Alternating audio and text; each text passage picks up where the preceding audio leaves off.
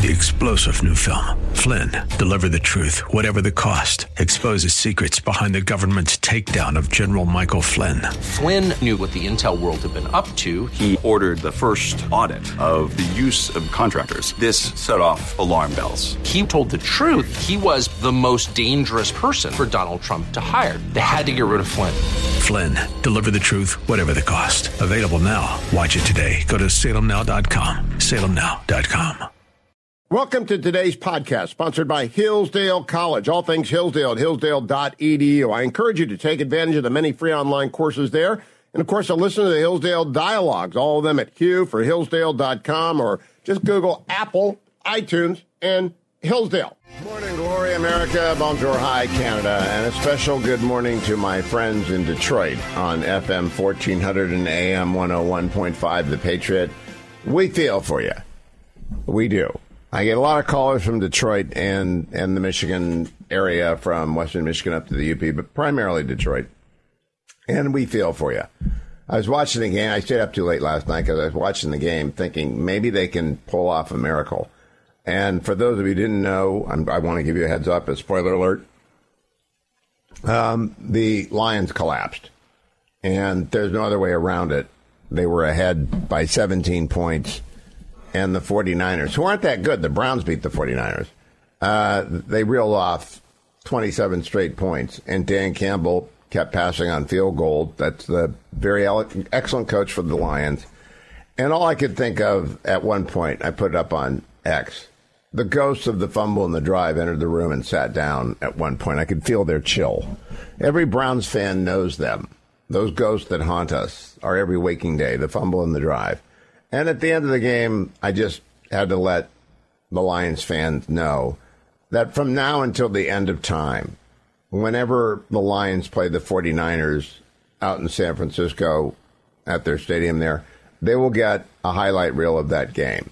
Because every time I've gone to Mile High since '89, and I think that's 3 times, it might be 4 times, I've gone to see the Browns, because for a variety of reasons, I've been in Denver on weekends when the Browns have played. And it's Mile High Stadium still, but it's got some fancy corporate name I don't remember. Every single time, you can lay money on it, they run a 10-minute clip of the drive and the fumble. Because those are both AFC Championship games. And yesterday's AFC Championship game, sorry about that, friends in the Lions. But again, everything is relative. Let's get to the serious news. Iran attacked and killed 3 Americans yesterday. They wounded more than 30. The number is currently 34. And don't go for this Iranian-backed Iraqi militia. No, the Iranians did it. And let's just start being very, very clear about this. Iran attacked the base. Iran is the Houthis. Iran is Hamas. It's all Iran. And we haven't done anything yet. Now, earlier today, my friend Kurt Schlichter posted a notice of a lift of big planes from California headed towards Europe. So that we've got a lot of assets heading that way. They're the big C-135s, I believe. We don't know what's on them. We don't know where they're going. But it's the kind of thing that would be consistent with rocking their world. And I'm all for rocking their world. I think it's time to blow up their refineries, sink their navy, and, if necessary, go after their nuclear sites. Because they're not stopping. And they're not stopping because they perceive terrible, terrible weakness in the United States. Headline, drone strike kills 3 U.S. soldiers in Jordan. Headline, U.S. troops killed, wounded in Jordan attack, blamed on Iranian proxies. Then, Wall Street Journal, 3 U.S. troops killed in drone attack in Jordan.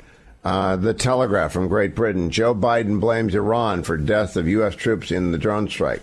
By the way, did you see the president make a statement about this? Of course not. The White House issued a statement. The president doesn't make statements anymore. He did give a rally in South Carolina. It was pretty bad, and I'm not sure I want the president on camera talking about national security because he'll screw it up. He screwed up his rally in South Carolina. In fact, let's go down to the rally in South Carolina, cut number 19. Did you see what he recently said about that he wants to see the economy crash this year? A sitting president. He's not a sitting president. Former President Trump is a former president. And that Joe Biden is the president and he refers to someone else as the sitting president is not indication of any kind of disability. It's just that he's getting old. He's also starting to shout more so that we don't know what he's talking about. Cut number 20. Donald Trump, when he was commander-in-chief, refused to visit a cemetery, U.S. cemetery outside of Paris for fallen American soldiers. And he referred to those heroes, and I quote, as suckers and losers. He actually said that. He said that. How dare he say that? How dare he talk about my son and all of us like that? First of all, Joe is starting to lose it, right? The quick temper, the anger, the slurred words. Then how dare he talk about my son that way? Beau Biden was a fine American, great attorney general. He did serve his country in uniform. He did not die as one of the fallen in Europe in World War II. He didn't die as one of the fallen in Iraq or Afghanistan. He had brain cancer, and that was an unfortunate thing. But I think that offends the families of those who actually lost loved ones over the weekend. And we've got this coming from Joe Biden, and this is cut number 21. Folks, the bottom line is our economy has grown more in the last 6 months than it ever did at any point in Trump's entire 4 years in office. Now, I think you can be stupid and choose to believe that. We had a decent fourth quarter, 2.7% growth over the course of the entire year. We had a recession, 2 negative quarters in there, and there is some rebound. But Joe Biden is lying to you about the economy, and you know that because inflation is still higher than wage growth, and you're not rolling back the $11,400 for the average family of four that it costs to live in the United States more than it did when Joe Biden. No one's going to believe this stuff, but he's sticking with it. What is going to be the center point of this campaign? I think national security, and that includes the border. I'm going to talk a lot about the border. My position is this, and I want you to know. There is only one must-have in any border bill, and that is 900 miles of wall, fully funded, authorized in that specific way, notwithstanding any other law or treaty with an Indian tribe or foreign nation. A wall will be built, and you've got to map it out. You got to lay out the specs. It's going to be this high. It's going to go this far, and it's going to be built this year with appropriated money in the bill. If that's not in the immigration compromise, it's dead, dead, dead, dead, dead. And it's a replay. Last night I posted over at X the 2013 postmortem. That's when Senator Rubio and Senator Cornyn, two guys I have a great deal of respect for, led the doomed attempt to try and get an immigration compromise. At the last minute, they stuck in some border barriers because they realized, the Republicans want one thing, which is the wall. Everything else is nice. Some of it's necessary, but we want the wall. This time they've stuck Senator Lankford and Senator Tillis. Again, two good guys, just like Cornyn and Rubio.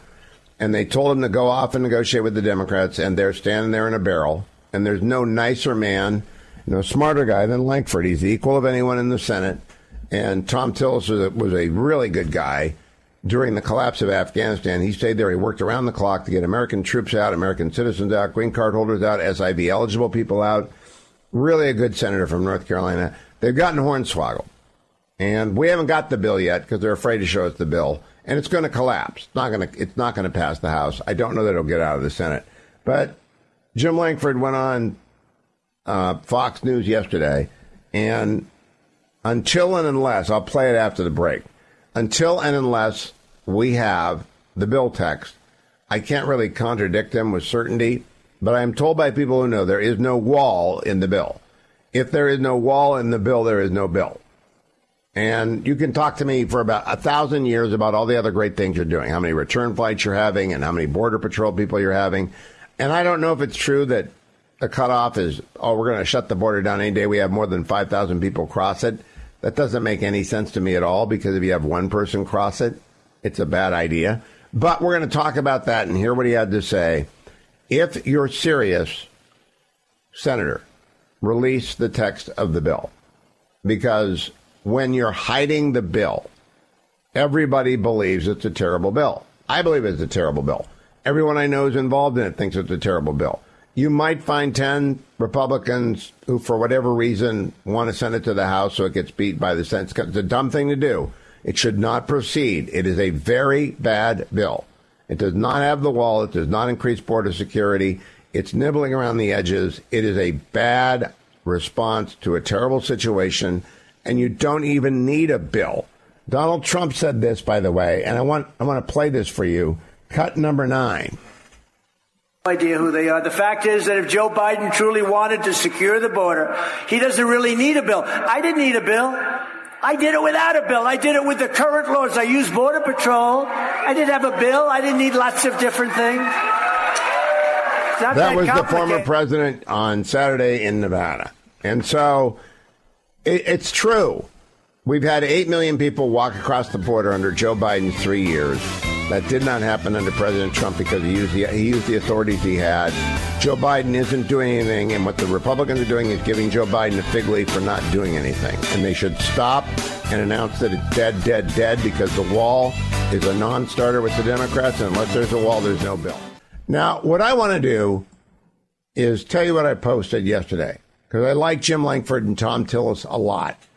They are the two senators who've been sent on the mission of doom. So I posted this yesterday on X. It is a given that Senator Lankford is the equal of anyone in the Senate in terms of character and smarts. But there is no worse bill than a border security bill without 900 miles of the wall, fully authorized and funded, no tricks, no delays, period.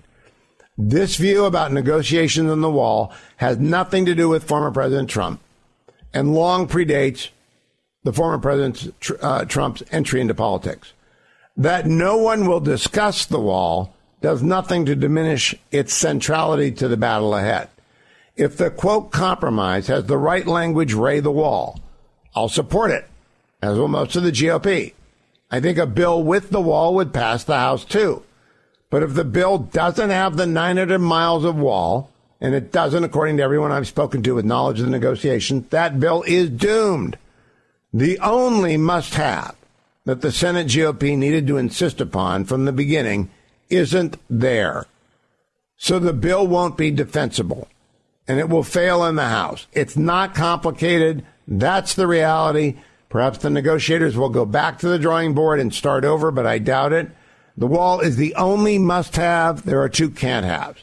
No amnesty and no path to citizenship. Again, not news to anyone who's been through the debates on immigration reform since the last millennium. It goes on. It's over at X. I encourage you to go there. Senator Rick Scott of Florida is next, talking about the non-reform immigration bill on the Hugh Hewitt Show. Welcome back, America. I'm Hugh Hewitt. Rick Scott has been the senator from Florida for a long time. Before that, he was the governor of Florida for a long time. Before that, he was a very successful businessman. Good morning, Senator Scott. Welcome back to the program. Good morning. Senator, have you seen the immigration bill that is working its way through the negotiation process? Look, I don't get it. I mean, I'm a business guy, right? Number one is you can't negotiate with people that have a totally different approach. I mean, the Democrats and Biden want an open border. And number two is my understanding is we took off the table the one thing that I think is the most important thing is do something that makes Biden enforce the law. He's lawless. And we don't want, whatever reason, they're not even trying to tie Ukraine aid to the number of people who come across the border coming down. So the border needs to be secure today, not next year, not 5 years from now, today. But have you seen the actual draft legislation yet, Senator? No, I haven't seen. And by the way, when I did deals, everybody that worked with me, I showed them a copy of the contract so I could get their comments. This has been going on for months.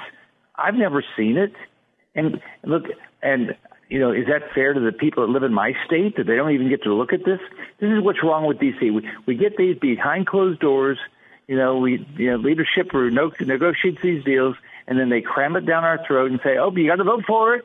You got to vote for it, or something bad's going to happen." No, we don't. Let's take our time and let's actually everybody get their input in. Here's what I tell people. If I can't talk people up here into my ideas, that's my problem. If I don't even have a shot at doing it, that's leadership's problem.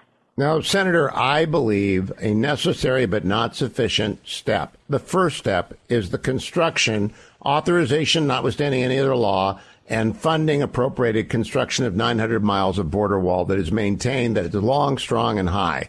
It's what Donald Trump started to do. I think he got 528 miles of it done, but it's got to be 900 miles. To your understanding, is there any wall in the bill, and if so, how much? None. None. And by the way, there was money in to build a wall when Biden took office. He sold off the steel. I know. So let's say it's even in there, right? I haven't seen the bill. Have you? No. So if it's in there, who's to say he's going to do it? He sold off the steel. Who says he's not going to say, oh, you know what? I've got an emergency. I'm going to take that and fly more illegal immigrants to someplace else. I mean, but it is possible. Lawless. Biden's lawless. I know he is lawless, but it is possible to write a bill that mandates the construction of the wall before anything else happens. It's possible to do that. We've never tried it. You remember 2013, or maybe you don't, when Marco Rubio and John Cornyn tried this. Unless there's a wall, Republicans will not support this, and it will not get through the House. Do people not understand that in the conference? Oh, well, yeah, there's a lot of us that do, all right? But that's not what's being negotiated. And by the way, we control the House. Mike Johnson's the speaker. Where is he? He has said, this is dead on arrival. Why would we vote for anything that Mike Johnson doesn't support? It's not going to pass the House. Why would we do that? Let's say this is our standard. We want to get something done. Let's do this. The standard has to be secure the border today. Yeah. Force Biden to do his job. Now, I got a couple of questions about the border, but I want to put an underline under this, and because I'm going to push it out. Will a bill without the wall pass the United States Congress? No. Okay, that's I agree. No way. I think it's crazy. It's not gonna. Unless they build the wall, it's not going to pass. So it's all wasted effort. Do you talk about this in the conference, that the wall is the number one must-have thing for the Republican Party? Absolutely. And by the way, we talked about the fact that we have a lawless administration, so we have to tie something they want, okay, to the numbers of people come across the border saying coming down. We have to do that. It's the only way you get somebody that wants to do the opposite of what you want them to do. That's it. And by the way, that's not in the bill. That's not. We've been told that will not be in the bill. Well, then it's not. I don't understand what's going on here. Why? How did this get started? What is the explanation? You know, I like people. The last time I saw you in person, we were doing an event for the NRSC, and Jim Lankford was there. And I think Jim is the nicest guy in the United States Senate, the character equal of anyone else. I like Tom Tillis a lot. I'm not sure how these guys got themselves into this hole. What happened? Well, first off, Lankford's not just nice. He's smart. He's hardworking. He knows the issue. But he two things. One, he's negotiating with somebody that wants the opposite goal. Right? You can't get a deal done. Okay, I never got a deal done in business when they have different goals. Number two is leadership told him that you cannot tie Ukraine aid to the numbers coming down. Okay, if those are the two things you start with, there is no deal here. Well, does leadership accept the wall? I mean, I think the numbers will come down the moment the wall. I'm not even focused on the numbers. Yeah. I'm focused on the wall. Look, what Texas is doing right now, I imagine the numbers where that razor wire is up is coming down. And that's why the first thing people do when they're serious is put up barriers, whether it's razor wire or it's wall. The first thing you do if you're serious is put up barriers. It doesn't work 100%, but it slows people down. I'm just curious because I'm never in the room. I talk to a bunch of senators. I talk to people on the air and off the air. Does anyone ever talk about why we don't talk about the wall? Are we afraid of it? I'm not. But, I mean, I'm not there, so who knows? Hugh, if you're not, here's what I don't get. We all should be in the room. We're all U.S. senators. We ought to be on the floor fighting over this. And we ought to be doing amendment votes, and we ought to say, I believe in this. And if I can't get 60 people to go with me, I don't get it. Yeah, and H.R. 2 is over there, right? The House passed they could take up and amend that bill. Voted down. Yeah, the Democrats all voted against it. They don't want border security. How are we going to do a deal with somebody that they don't want what we want? You cannot do that. It's impossible. Do your colleagues recognize that the optics of this are terrible? It appears as though, well, they're setting us up to take the fall for Biden's failure. That's what makes me crazy, is that there's a total failure. Donald Trump fixed it. But that's why I think you need to be. That's why I'm going to be vocal on this. I think you need to be clear. You need to say this is what we expect. You know what we've had a couple of conference meetings that Ron Johnson has led, one on the border, one on Ukraine, and at the end of the meetings, guess what? We should have a plan. We don't. I would like to begin with at least. Let's fight for hours and come up with a Republican plan. I agree, but I would like to begin with numbers as well. Is there even a data set on how many people have crossed the border either officially, meaning they had an encounter with a border patrol or a port of entry, or unofficially? Do we know the numbers? Because you can't find them anywhere. The estimate is over 9 million people have crossed illegally. We don't know how many have crossed. We get these numbers on a monthly basis now. But guess what? I don't trust anything the Biden administration puts out. Everything they do is they massage it all. So it's something like 1.7 million people that they think are gotaways. Over 9 million people have come across. We don't know how many people have been released. We forced them to tell us how many people they released in the interior from Afghanistan that weren't even U.S. citizens or people with special visas. But they did that in a classified setting. It's over 70,000 because it wasn't a number is classified. They don't want you to know. There were more than 25,000 Chinese nationals who crossed the border in fiscal year 23. Does that alarm you? Because not anyone gets out of China easily. Absolutely. By the way, China is our enemy. Not our choice, their choice. I mean, Russia, their choice, not our choice. Iran, North Korea. Let's wake up. We've got terrorists come across. And by the way, we got a briefing the other day. They couldn't tell us what's happened. They told us how many terrorists came, but they couldn't tell us what happened to them. They couldn't tell us if they got deported. They couldn't tell us if they're in prison. They couldn't tell us anything. Wait, I was under the impression if you arrested across the border.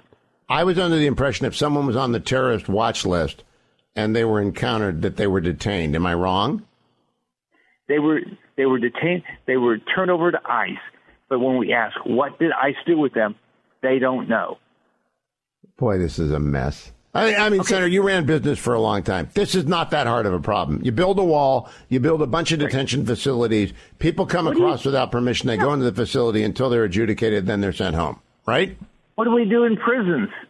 We build walls. So, Senator, how hot do these meetings get when the Republicans talk about this? Well, I think the positive. Here's the positive. I mean, the positive is we're having real conversations now. And people are saying, this doesn't make any sense. And then they say, well, we're working on the text. We'll get you the text. Then what we're worried about is they're going to give us the text and then 5 minutes later say, now you have to vote. But the text, but we know the text does not have the wall. Because if I can drive home one thing with the audience, it does not have any border barrier in it, a serious border barrier. And unless and until it does, it cannot pass. And Hugh, even if it had in there, Biden's not going to build it. He had the money to build it. He sold off the steel. I know he did that once, but you can write a bill in a way that it would oblige the president, because you would make funding for Ukraine or Israel or Taiwan, right, the release of it contingent upon the completion of the wall, right? Right. You've got to make it where a lawless president says, well, I want the Ukraine money, so okay, I'll build the wall, because he doesn't want to build it. We know he doesn't want to build it. We know that he'll just, if he has to. I mean, Mayorkas, these guys, they don't comply with the law. I agree. And Senator Scott, I'd be behind a bill that said, hey, I want to fund Ukraine anyway. But if he wants a few $1 billion for Ukraine, all you have to do is finish the wall, we'll release the money for Ukraine. Isn't that straightforward? That could work, right? Absolutely. Then why aren't we asking for it? If we're going to help them, why don't we have a real conversation about what weapons should they have? What's the plan? I mean, this idea that we have, they can't tell us exactly what weapons we're going to give them and why we're giving the ones we're doing, why we're holding back the ones we have. We asked somebody the other day, why then we're giving them some longer range? Well, we're thinking about it. Well, they're a mess on that, too. 2 years? Let me conclude this way. Has there been any attempt to open up the negotiations to a critic of the negotiations or at least an advocate of the wall? No. All right, that's a failure then. Senator Scott, I appreciate it. Please keep coming back. Rick Scott's going to be easily reelected in Florida. He's up for reelection this year, going to easily win. He's going to romp because he's a great senator and a great American. Thank you, Senator Scott. Don't go anywhere, America. I'm Hugh Hewitt. I'll be right back. I do not know what's going on in the Republican conference. It mystifies me. Stay tuned. This is Dennis Prager. I am excited to announce the all-new Pragertopia Plus. You can listen to my show whenever it's convenient for you, all commercial-free and all on demand. Now with Prager Plus, search topics, guests, and segments all the way back to 2010. And now a truly exciting new benefit. My monthly online video get-together for Pragertopia Plus members only. This is where for an hour each month, Pragertopia Plus members get an exclusive chance to ask me anything. That's right, anything. It's on video. I'll be talking to you and answering your questions. We may even have a special guest every now and then. I've never done this. Submit your questions for me at Pragertopia.com. This is only available to Pragertopia Plus members. This is our chance to connect like never before. Go to Pragertopia.com or click the banner at DennisPrager.com. I'm Hugh Hewitt. Jim Garrity of National Review joins me. He's also a contributing columnist of the Washington Post. Good morning, Jim. How are you? Hugh, I'm as excited for the Super Bowl, but I understand you're in a state of disgruntlement, and we can dive right into immigration politics. Well, I'm actually, we are going to observe 2 minutes of silence for the Lions after the show, because that had a very much fumble and drive vibe about it. I don't know if the Jets have ever lost a championship AFC game like that. Have you ever collapsed that badly? The Pittsburgh one, they got off to a terrible start and had to fight their way back, so it's a different kind of loss. Fell apart very quickly in the second half against Denver. That was back in 98. They were ahead against Peyton Manning against the Colts back in 2009. Nothing quite like that. Nothing where like it fell apart that quickly. What I put on X last night was the ghost of the fumble and the drive entered the room and they sat down. About midway through the third quarter, those two ghosts came into the room and I said the Lions are doomed. Did you have the same feeling?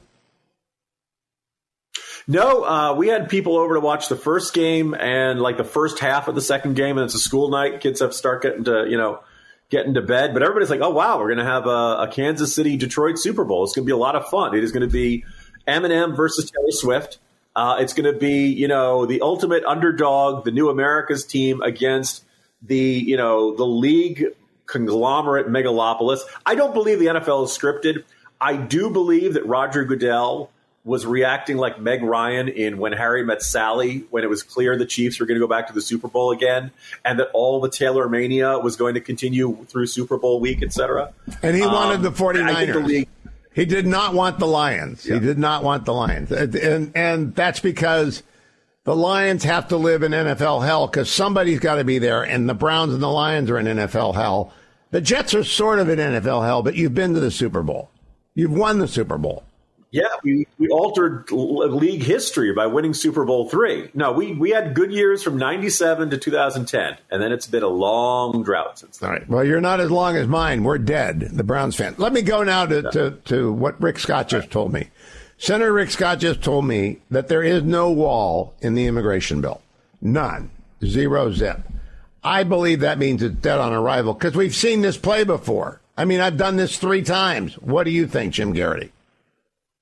Okay, so yes, if you'd said there's border funding, but there might not fencing, but there might not be as much as some people wanted.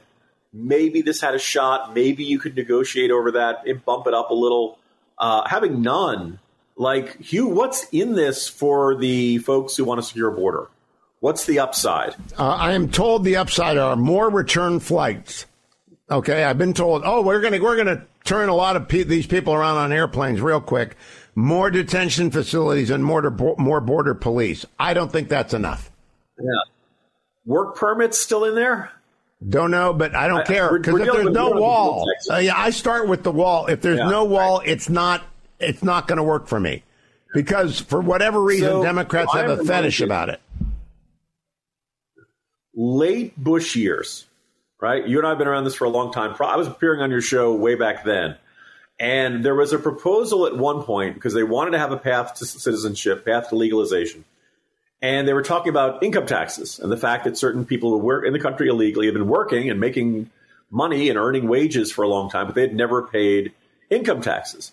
And one of the proposals they had put forth was that they wanted those who are in the country illegally to pay back taxes on 3 of the past 5 years that they've been working in the United States.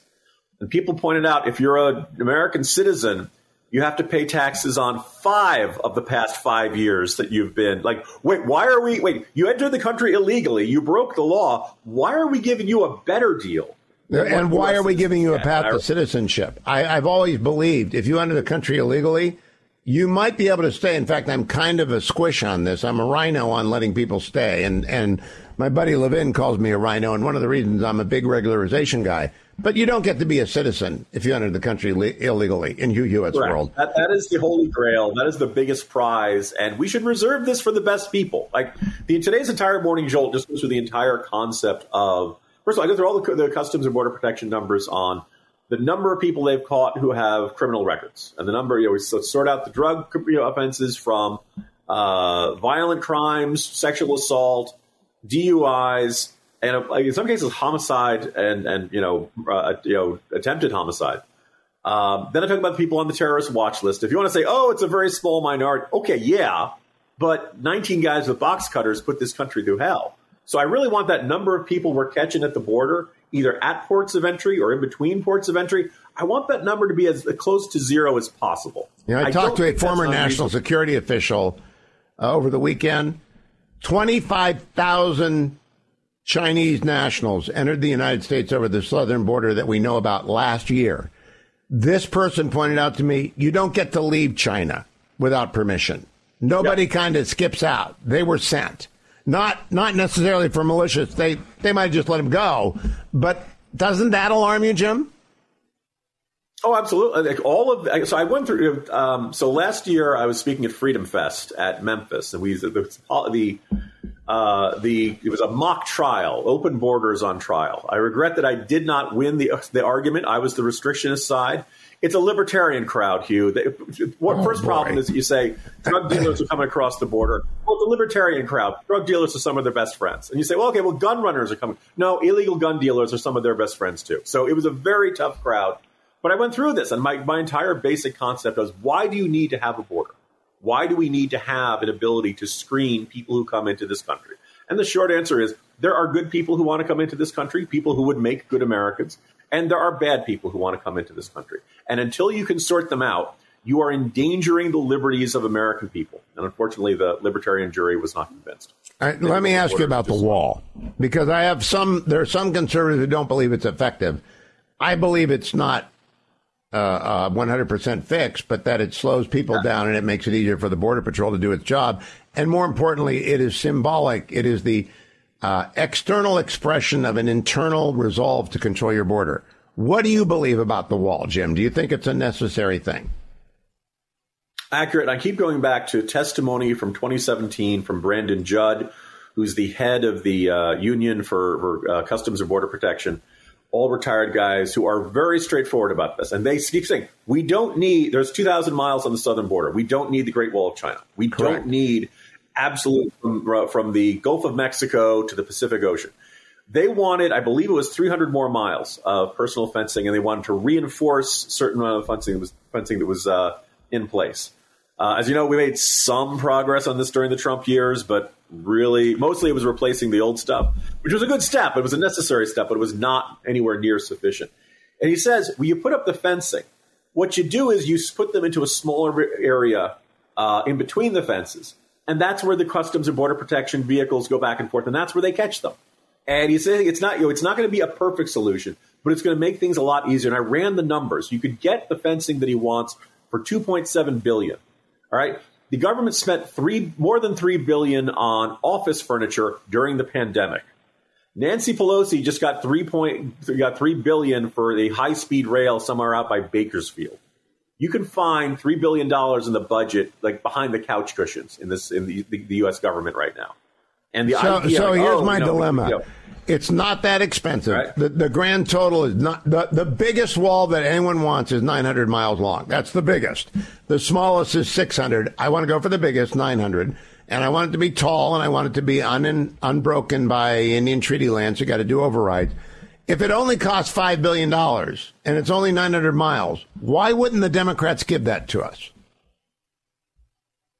Because I think when you talk about that internal resolve, I think that actually there's great symbolism in this argument. And after having demonized Trump on the wall for the entirety of, I'm going to say Trump's first term, with the implication of the possibility of a second term. Although I got to tell you, I listen to my colleagues, Andy McCarthy, and he makes this very good point that right now the Republicans are negotiating against the status quo in which all of this is illegal, in which none of this stuff is supposed to be permitted in the first place. And now they're, but I don't like this talk that we can wait until Trump is president in January 2025 and get a better deal. Because Trump might not win. Oh, no, I am for asking for the right deal. Jim, can you hang around for a second? Because I want to talk to you about the attack on Americans. Don't go anywhere. Andy McCarthy is exactly right on this. We do not need this law, this new compromise, in any way, shape, or form for President Biden to enforce the border. We need President Biden to enforce the border. It's a giant trick. It's a trap. I feel like that guy in Star Wars. It's a trap. Jim Garrity will be right back. Don't go anywhere, America. Stay tuned. I'm Hugh Hewitt. We're going to talk about what do we do about Iran killing 3 Americans, wounding 30 yesterday. Garrity will tell us what he thinks when we return. Stay tuned. Folks, America's colleges and universities today are less concerned with critical thinking than with indoctrination. No wonder that so many young Americans embrace cancel culture, deny free speech to conservatives, and actually celebrate terrorism. But I'm happy to report there is a college where students debate ideas openly and honestly, when they pursue truth together with their professors, and where America's great heritage of liberty is studied and revered. My favorite college, Hillsdale College. You can learn more at HughForHillsdale.com. That's HughForHillsdale.com. Welcome back, America. Jim Garrity is my guest on the Hugh Hewitt Show. Jim, yesterday, 3 American soldiers were killed, 34 were seriously wounded in an attack by Iran and Iranian-backed militias in and near our base in Jordan and Syria. What should the United States do? If under President Garrity, I would be asking the Pentagon, the intelligence community, the entire National Security Council, how many ways can we hurt the Iranian mullahs? And how many ways can we do all of them all simultaneously? Can we squeeze them, not just military? I don't want to just, Operation Sapphire and expose their spies. I want to hurt them in as many different ways as possible simultaneously, so that they not only like, oh, wow, they bombed this site or something like that. I don't want a proportional response. I want a wildly disproportionate response. I want them to turn the lights on, to flick the light switches in Tehran and nothing's working anymore. I want cyber attacks. I want infrastructure attacks. I want them to wake up, to pick up the telephone and say, this is President Garrity. Don't mess with our people. We are going to make you pay in ways you could never imagine. And I want this to recognize that we've been at a de facto state with the Iranians since 1979. We've been, the idea, we can sit down with these guys and hammer out a deal on nuclear weapons has always been absurd. So there are 3 targets. The entire process. There are 3. Yeah. One of the refineries, because if you bring the refineries down, the people of Iran are out of gas. Second, their nuclear facilities, which we don't want them to operate anyway. And third, they have a Navy, and we can sink it. All of them or any of them?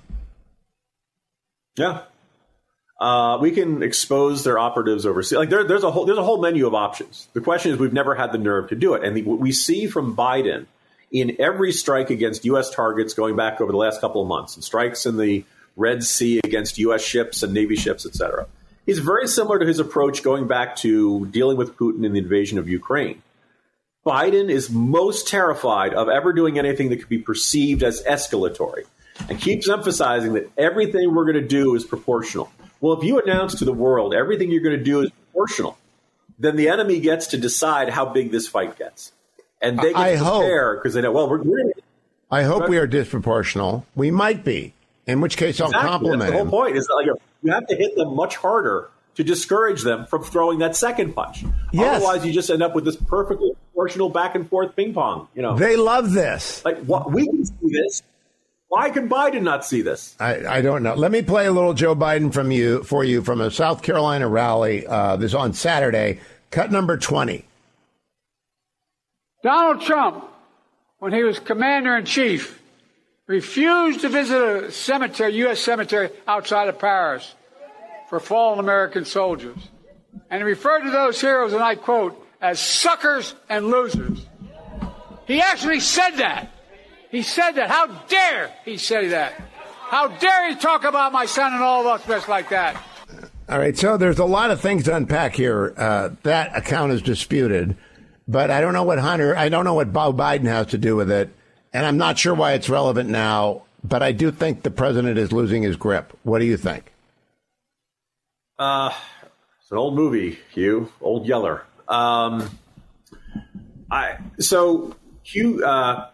Joe Biden has many times referred to Beau Biden as dying either in Iraq or Afghanistan. He died of brain cancer. Joe Biden adamantly believes that the burn pits gave Beau Biden brain cancer. My understanding is that medically there's no reason to conclude that. We don't know why brain cancer takes root.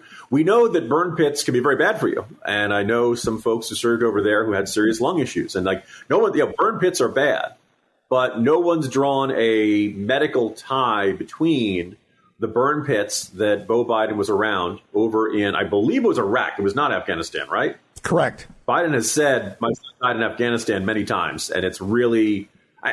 he's made that connection. And I think, look, you and I are both fathers. You lose a child. I can only imagine the pain, the horror, everything you go through. I think Joe Biden has decided as a way of dealing with that pain, of believing that his son effectively died because of what he did in Iraq. And he sees him as being a casualty of that war. And he speaks about his... Yeah. But do you think he's losing it? Because I think the current president has an anger management problem and has an 80-year-old's problem with emotional control. What do you think? 30 seconds. I think that's been abundantly clear, and nothing's going to get any easier from here on out. Jim Garrity, good to talk to you. Follow him on X at Jim Garrity. Read his Morning Jolt at National Review. See him in the Washington Post. See him here next week. Don't go anywhere, America. I'm QQ. Want to remind everyone, a great sponsor of the program is myphdweightloss.com. Generalissimo went on that program more than a year ago, lost 50 pounds. He's kept it off. And stress eating is not allowed, I don't believe, even though we're under a lot of... Sure tempted to this week, aren't we? Everybody is. But we don't... I'm sure they give you tricks of the trade to combat that, because that's one of the habits. You broke that habit. You're not going by Del Taco or Taco Bell. Have not. No. You haven't relapsed. Have not relapsed. And that is and it's healthy, it's wise, it's productive. 864-644-1900. That's 864-644-1900. Hi, everyone. If you've been injured in an accident that was not your fault, listen up. We have legal professionals standing by to answer your questions for free. Call now and find out if you have a case and how much it's potentially worth. Call 800-702-5400. I'm here with spokesman John Wolf. So, John, tell everyone listening who should call right now. Well, Maria, first off, thank you for having me here. It's always nice to answer the listeners' questions. Now, as far as who should call in, anyone who's been injured in an accident and think you deserve compensation, give us a call right now. 800-702-5400. You'll find out if you have a case and how much it's potentially worth. Thanks, John. You heard it, folks. Take advantage of this opportunity and call now. 800-702-5400. Advertisement sponsored by Legal Help Center. May not be available in all states. Welcome back, America. I'm Hugh Hewitt, America's correspondent, Selena Zito. She does the Yinzer Report with me every Monday from Pittsburgh. Good morning, Selena. How are you? Good morning, Sunshine. How are you? I'm always good on a Monday, except the Republicans are committing political suicide. And Selena, this isn't about any particular column, but you've covered Republican Party and conservative politics forever. How important is it to the Republicans in any immigration bill that a wall be built on the southern border? I mean, that's sort of the thing that torpedoed Trump ahead of the primary in 2015/2016, when he said, build a wall, and that very simple statement resonates with people. You just think about your own lives. You want to protect your property, you build a fence, you build a wall, whatever the case may be. It might be metaphoric, but people understand and know the importance of that kind of deterrent. So, yeah, it's very important to the average American. And there's Democrats that are not opposed to that as well. Think about my own U.S. Senator John Fetterman. That is also something that he's, if anybody read my Wall Street Journal interview with him a week and a half ago, he said it's just common sense. I didn't know that Fetterman had come out for the wall. I know he's been very strong on Israel. Did he actually endorse the wall? He's been very, very strong on the border. I highly encourage you to read that interview I did with him in the Wall Street Journal. Now, what's interesting, when you say strong on the border, I am very strong on the wall. The border actually includes the wall, number of Border Patrol, number of beds in detention centers, there are a lot of different metrics, but there's only one wall. Right. Did you talk specifically about the wall with him?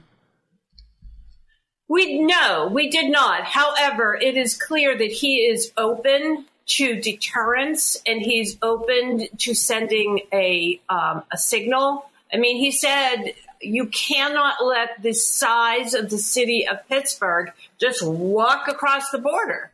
It just can't do that. That's illogical to me. And so where we're going to run into problems with our friends in the Republican Senate is they're going to say the walls don't work. The walls aren't the most important thing. We need return flights and detention centers. I don't know where they get this from. It's as though they ignore everybody I've talked to for 20 years. It begins with the wall. And I just want, if that's not true, if you have a different message, tell them, Selena. But I do believe, and Jim Lankford listens to this program, they're just wrong. They don't understand how important it is to the Republican voter. So I'm not super familiar with what's going on in that bill, but are you saying there's no funding, no anything for a wall? There's no, anything? As of a week ago, there wasn't. There is enough pushback that they might put something in. But if you remember 2013 at the end, they stuck in a few hundred miles of so-called barrier, which could be speed bumps, right? Not the wall.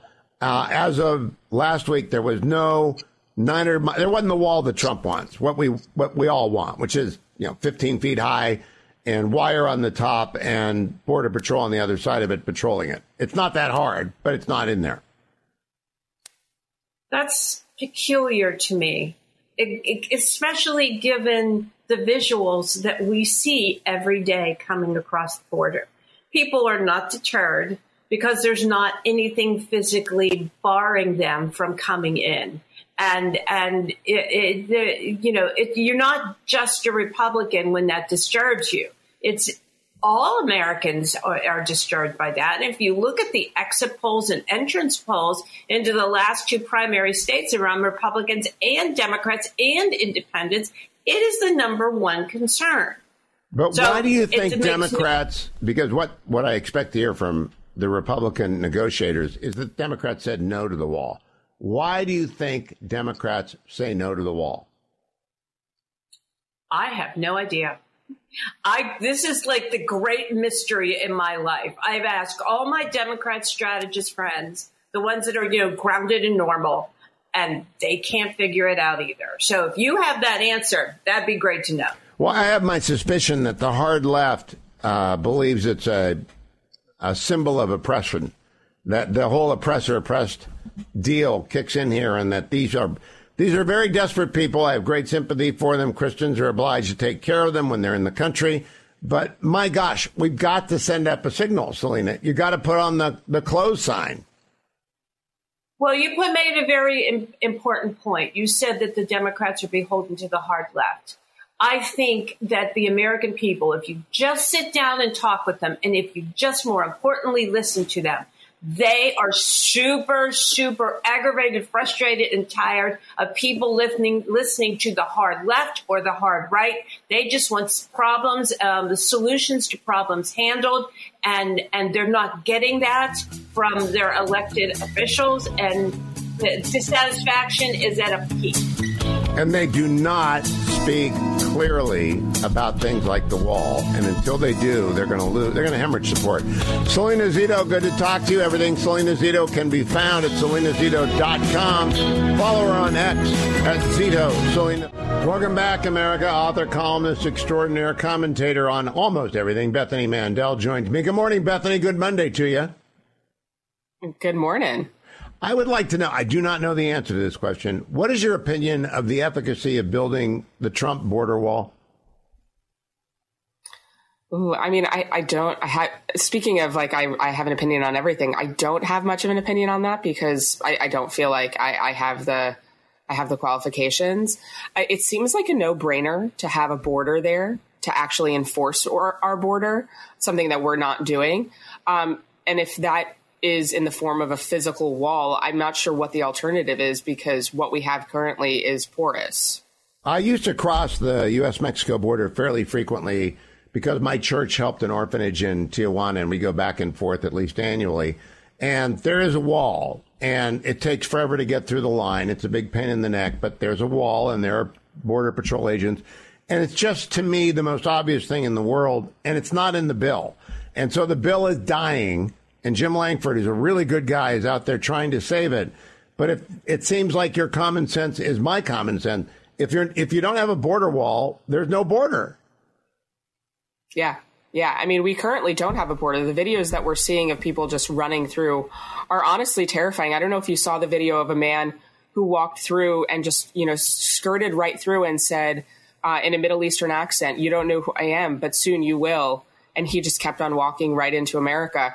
I think that people think that the immigration issue is one of like sort of traditional, we need to respect our borders, whatever. But we are facing a real serious existential threat coming out of the Middle East. And we currently have a border where people can just come in whenever they want, however they want. And there's probably some really scary characters making their way through that border. Yeah, it's a funny thing about America. We can hold in our mind the picture of the cartel and of the cartels. And we know they're bad, and they're depicted in fiction as very bad on TV, and we know they exist. But somehow we don't connect them with the Iranians and terrorists, and they're working together. It's like we just don't believe they do it. But we just saw what the fanatics want to do in Israel, right? Do you think they want to do that in the United States as well? Yeah, absolutely. Hamas's problem is not just Israel's problem. That's the basis of the argument for sending aid over in the form of military aid, everything, because defeating Hamas in Israel helps us here domestically. I think that we've gotten off pretty lucky when it comes to Middle Eastern terrorism, but I think that luck is running out, if I'm just being frank. I agree with you, and I think the wall is part of the problem that there isn't one. Let me ask you about the NBC News report that the Biden administration is threatening to withhold weapons to Israel. It's been denied by the Biden White House, but it was obviously leaked to NBC. I think Team Biden is undercutting Israel right now. What do you think, Bethany Mandel? I think that the Biden administration does not have control over its team. I think that there are some individuals who are like sort of John Fetterman Democrats who are very strong, pro-Israel, unapologetic. And I think that that is Biden himself. But I think that he has surrounded himself with millennial staffers who are far less sympathetic to the Jewish state and who basically have marinated and been educated by anti-Semites their entire upbringing from elementary school all the way through college. And they're facing sort of warring factions within the Biden administration. So, people who are leaking this to NBC, I'm not sure who they are. But I think that they're probably part of that millennial faction of the Biden administration who are trying to undercut his Israel policies. I know. Talk to me about whether you're uneasy with the report of negotiations advancing towards a 2-month ceasefire and the release of 100 of the 138 remaining hostages. I am. I think it sounds bad, but it's not my country. What do you think? Not your country either, but what do you think? Yeah, I know. I was thinking that. I mean, it's hard because I know a lot of these families personally, and a lot of these families want to do absolutely anything that is in Israel's power to bring their families home. And it's totally understandable. The things that their families are being subjected to are unfathomably awful. That said, when the Gilad Shalit was an Israeli soldier who was kept for 5 years. And when they finally negotiated his release, they exchanged him for 1,000 Palestinian prisoners, criminals, terrorists. And a lot of those released terrorists went on to commit to October 7th. And so I think that, as policymakers in Israel make this decision, they have to consider the fact that a lot of these individuals that they may release and the pause that they might institute will breed more terror. And so this is a calculus that they're going to have to make. And I'm very glad I don't have to make it because it's a Sophie's choice. It is a Sophie's choice. Do you think Israel is accomplishing its objectives, Bethany, from everything you've talked to and read about it? I think so. I mean, I think that they are accomplishing a lot with Hamas. They've killed more than half of their terrorist fighters, but Hamas isn't just terrorists on an individual level. It is a philosophy. It is an ideology, and it is so deeply ingrained in Palestinian society. I don't know what winning the war looks like when the state objective is defeat Hamas, because it's an ideology and it's permeated through Palestinian society. I read this morning they've only destroyed 20% of the tunnel network. So it seems to me they're 1/5 of the way there. A lot of work to do for Israel. I'm very, very worried about these negotiations, but we'll follow them closely. Bethany Mandel can be followed on X at Bethany Shondark. Bethany Shondark joins me every single week. Thank you, Bethany. 3-star General Michael J. Flynn, head of the Pentagon Intelligence Agency, knew all the government's dirty secrets. He was one of the most respected generals in the military. Flynn knew what the intel world had been up to. He understood its funding. He ordered the first audit of the use of contractors. This set off alarm bells. The explosive new documentary, Flynn, Deliver the Truth, Whatever the Cost, uncovers the facts behind this scandal. Flynn told the truth. He was the most dangerous person for Donald Trump to hire. I find out the worst enemy that I'm going to face in my life is right here in America. They took my assessment and they wanted me to change it. And I was like, I'm not changing it. They had to get rid of Flynn. With in-depth interviews, archival footage, and never-before-seen personal records of the man behind the headlines. I just felt like I was drowning. Flynn, Deliver the Truth, Whatever the Cost. Available now. Watch it today. Go to salemnow.com. salemnow.com.